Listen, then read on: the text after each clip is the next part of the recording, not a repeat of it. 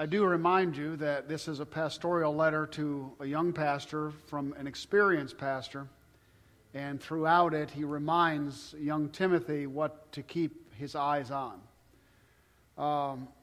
Ministry is working with people.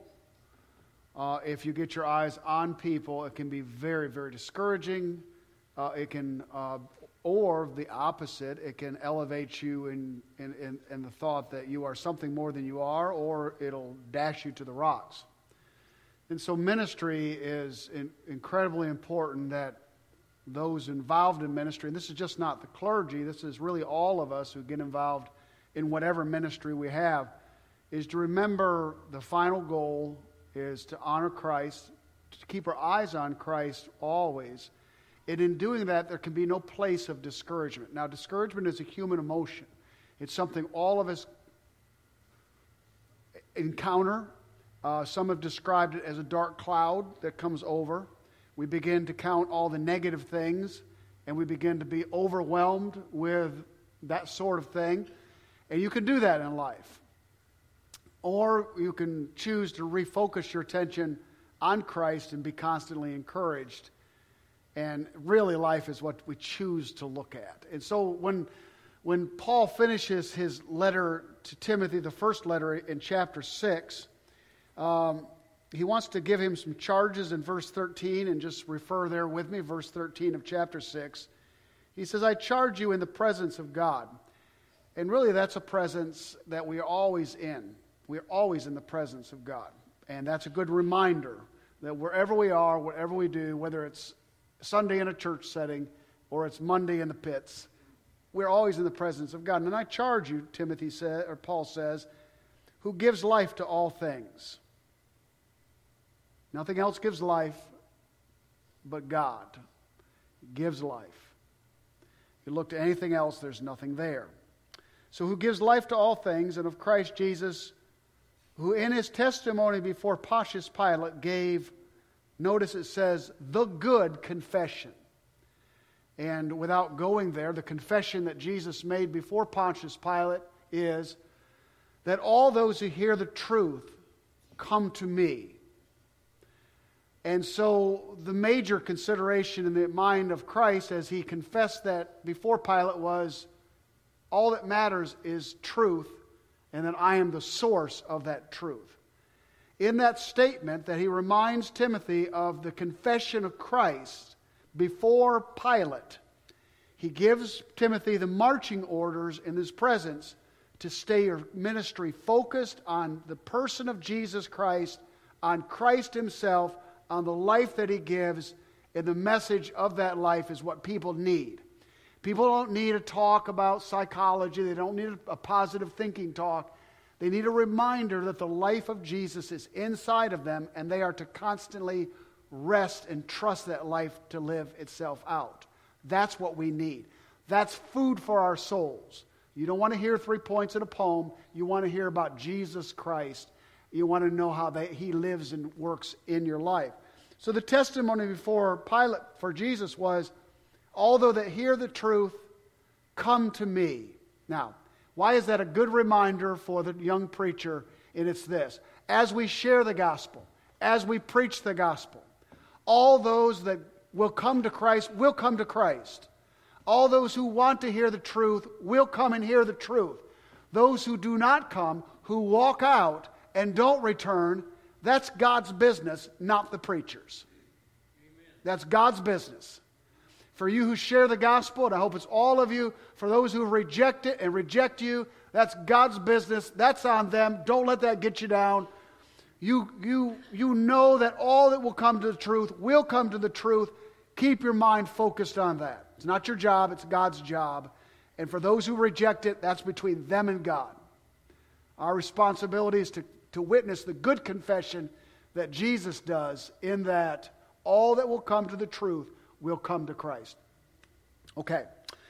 So to keep the commandment unstained and free from reproach, live the life that backs that message up. Don't be something here and something different out there. Leave it unstained, free from reproach. We reproach and stain the message of Christ when our lives are different than the gospel that we preach. We're not consistent. Now, we all fail. We're all going to say things we shouldn't, do things we shouldn't. That's understandable. But a consistent life that is opposite of the message we preach stains the gospel and is a reproach to the message. So he encourages Timothy, your life, in many ways, is just as important as the message you preach. So be careful with that. Guard that. He goes on to say that do that until the appearing of our Lord Jesus Christ. That's the end game. Not till we get old enough we can't do it anymore, then we plow in the dirt and pick corn. Do it until the coming of Jesus Christ. In season, out of season. When the ministry's really good and when it's really bad. It's when we pack them in and it's when they walk out. It's days that the microphone works and days that the microphone doesn't work. It's days when the music's sharp. It's days when the music's not. It's days when everything's going our way as a church. It's days when everything's falling apart as a church. Until the day of Jesus Christ. Stay at it. Stay at it. His evaluation of ministry is not our evaluation of ministry. His evaluation of ministry is, did we stay at it until Jesus came back? Were we consistent and faithful? And in the good times, anybody can stick with it in the good times. We are to stick with it in the bad times when it's not good. So, until the appearing of Jesus Christ, which is really the topic of a whole bunch of verses that is going to follow. Notice that appearing will display at the proper time, when He's ready. When is He coming back? When He's ready. Larry wrote a great book years ago about the coming of Jesus Christ, and he points to some earmarkers, and we know we're close. But nowhere in the book does Larry say this date and this time. Because it's the proper time. It's when God says He'll return. That's when He's coming. When is He coming? When He's ready to come. He won't come a moment earlier. He won't come a late date later. He won't come a moment before the election results or a moment after the election results. Who knows where this world is going, but when Jesus is ready, He's coming back. Don't let your heart get cold toward that truth. He'll split the eastern sky. You ever gone down the road and see a beautiful sky in the evening and you see the clouds kind of splitting open? You just think Jesus someday is going to be on that cloud. He's going to appear in the sky. Stay at it. Stay faithful. Follow Him until that day. So at the proper time He returns. Notice, I think, when these writers of the New Testament got to certain places in their writing, they just had a spell, what the old-timers called a spell. This is Paul's bit of a spell here. Listen to the language that he gives. He says, He, which meaning Jesus Christ, is the blessed. He is the only sovereign. He is the only sovereign. We are like little mice. We are like little ants flying around. He is the sovereign one. All that He says He will do. All that He promised He will fulfill. Everyone that's going to get saved will get saved. He does what He wants to do, and no hand will stay Him. No election will slow Him down. This world is right where He wants it. He is the powerful one. He is the only one who's sovereign. He goes on to say He is the King of kings. There are kings of this world. He is their king. He is above the most powerful men in this world, far above them. He is the King of all kings. He's the king by which all the kings of this earth bow in submission, or at least will. He is the King of kings. He is the Lord of lords. Tozer wrote years ago that the church suffers from a low view of God. Here it is, Jesus Christ is King of kings. He is Lord of lords, who alone has in possession of Himself immortality. He possesses immortality. These are verses and descriptions of the deity of Jesus Christ. He holds within his possession immortality. The fact that we will live forever. We will not only live forever, we will live forever and never grow old. Nothing will break down. Nothing will hurt. We will never be weary. He possesses immortality, and he gives that to us. At least he will when we get there. He possesses immortality. We are mortal creatures. He is not. Who dwells in unapproachable light. He dwells in a light like we've never seen before. The brilliance of which is indescribable. It is unapproachable. The glory and holiness of Jesus Christ is such that we can't even get close to the light that he gives out. If he did not veil himself, we could not see him. We couldn't.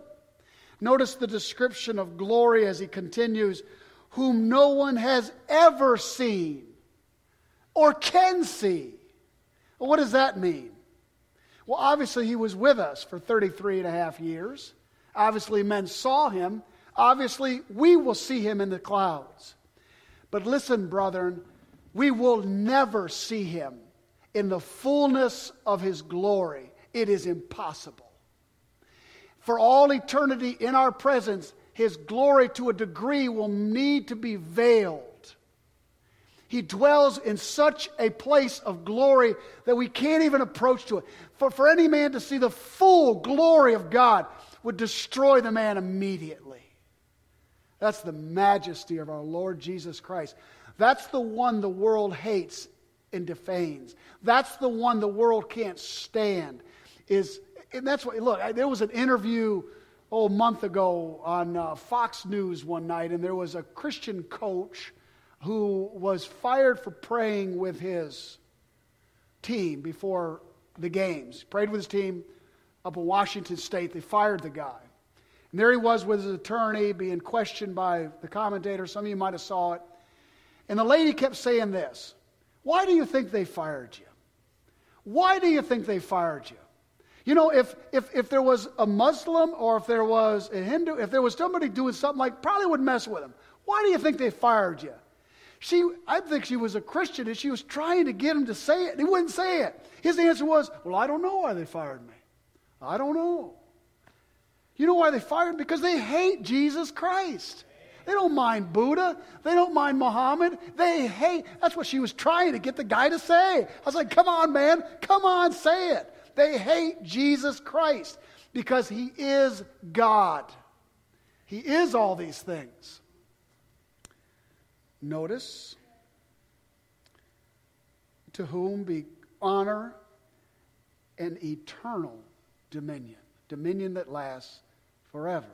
Notice how he rounds it out. Amen. Amen.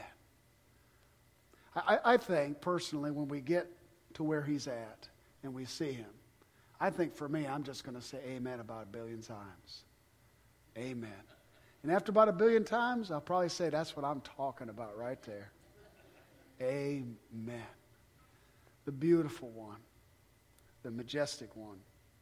Then he charges in verse 17, as for the rich in this age, in this present age, that's an interesting term, isn't it? Who are the rich? Well, those who live down on Ortega River in the $1 billion. Oh, go to Haiti. You might be considered rich, and I. It's really perspective, isn't it? Notice, charge, as for the rich in this present age, charge them not to be haughty, not to think themselves above those who have less, nor to set their hopes on the uncertainty of their bank account, their 401k, their investments. You know how fast investments can go? Ask those who lived through the Great Depression how their bank accounts went in one day. It could all be taken away. You say, well, I've got silver tucked away. Silver can be rendered worthless. Gold. Don't trust in those things. He says, nor in the uncertainty of riches, but trust but on God. God who richly provides us with everything to enjoy. Nothing wrong with what God's blessed us with. But always see Him as the source of our wealth, the source of our riches, the source of our capital, that He gives it to us for the purpose of enjoying life and enjoying it. It's better to have money than not have money. Amen? Maybe you didn't hear me. It's better to have it than not to have it, isn't it? You want to go buy a corn dog, you need some money, man. But if you have it, see it as a gift of God. Don't look on anybody who can't do what you particularly can do.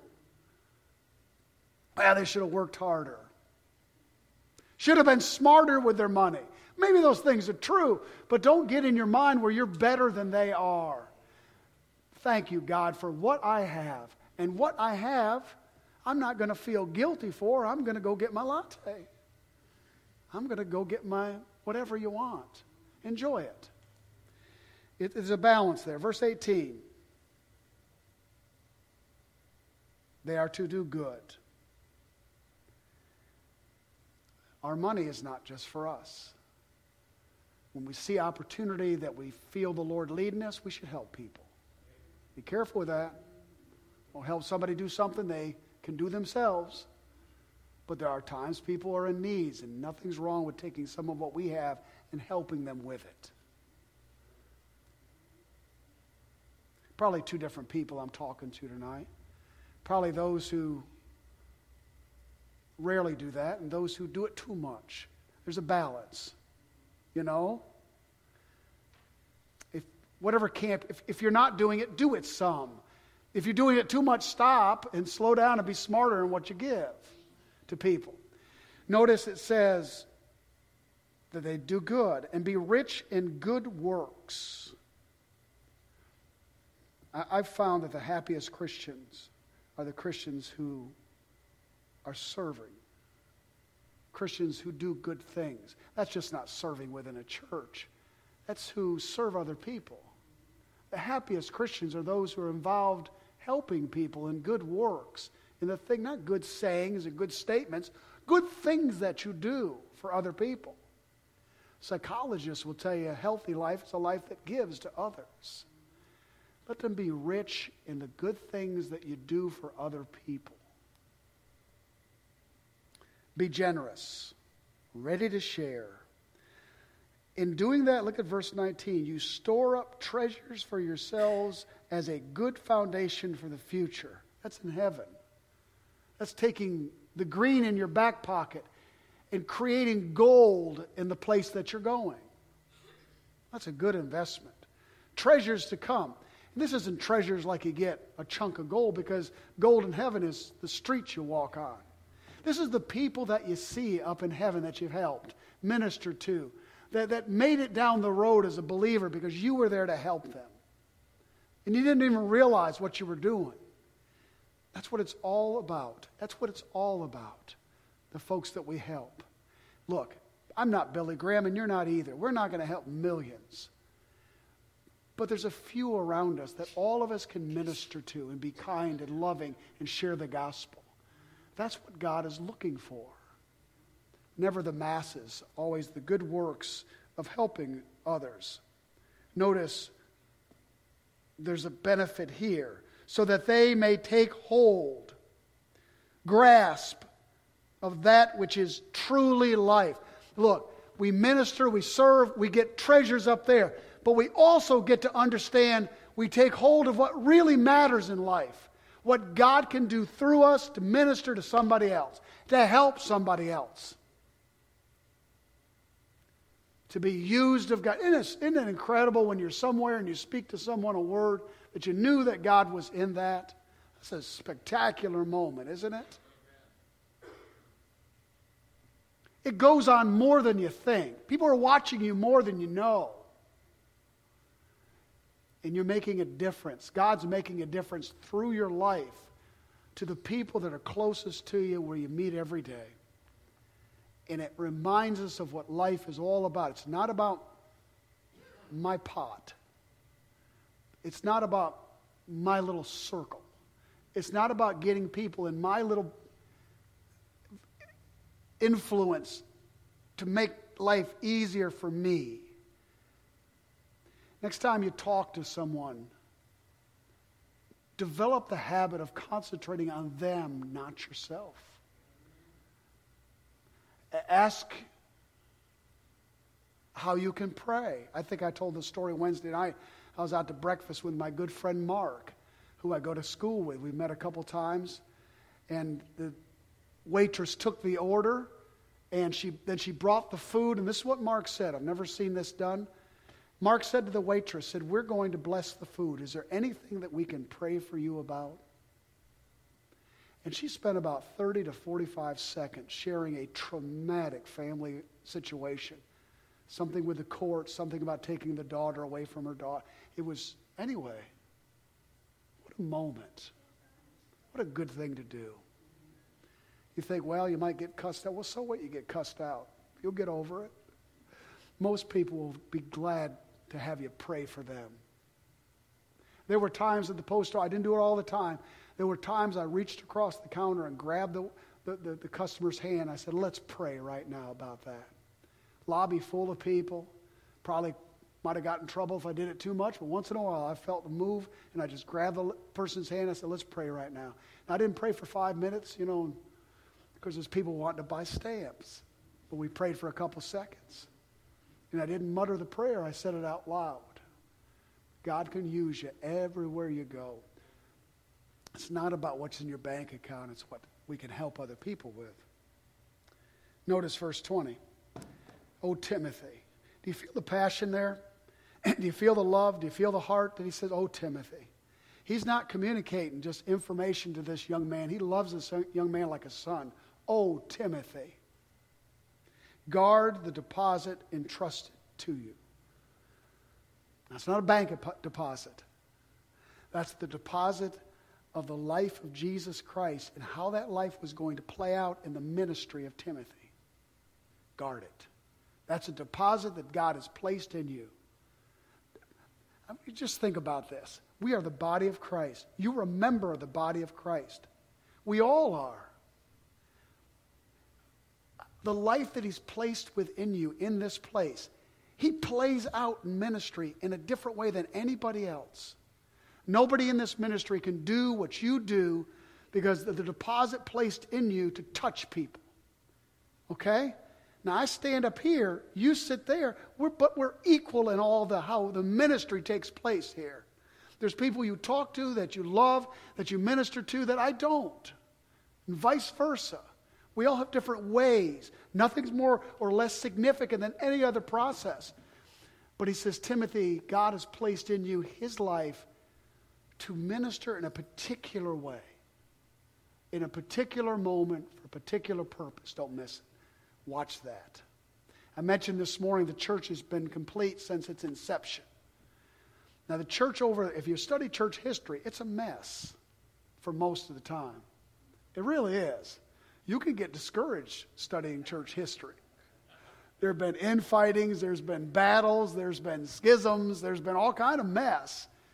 From man's perspective, the church over these last 2,000 years has been pretty much a mess. But in God's eye, from the day of Pentecost, it has been a beautiful bride that has been complete, and God has ministered in every generation like he wanted to minister, and he continues to do so. And I'm telling you that because right now, in this place, in this time, in the last few moments that we have before we go to be with him, he wants to minister in and through you in this place to other people, not only here, but out there.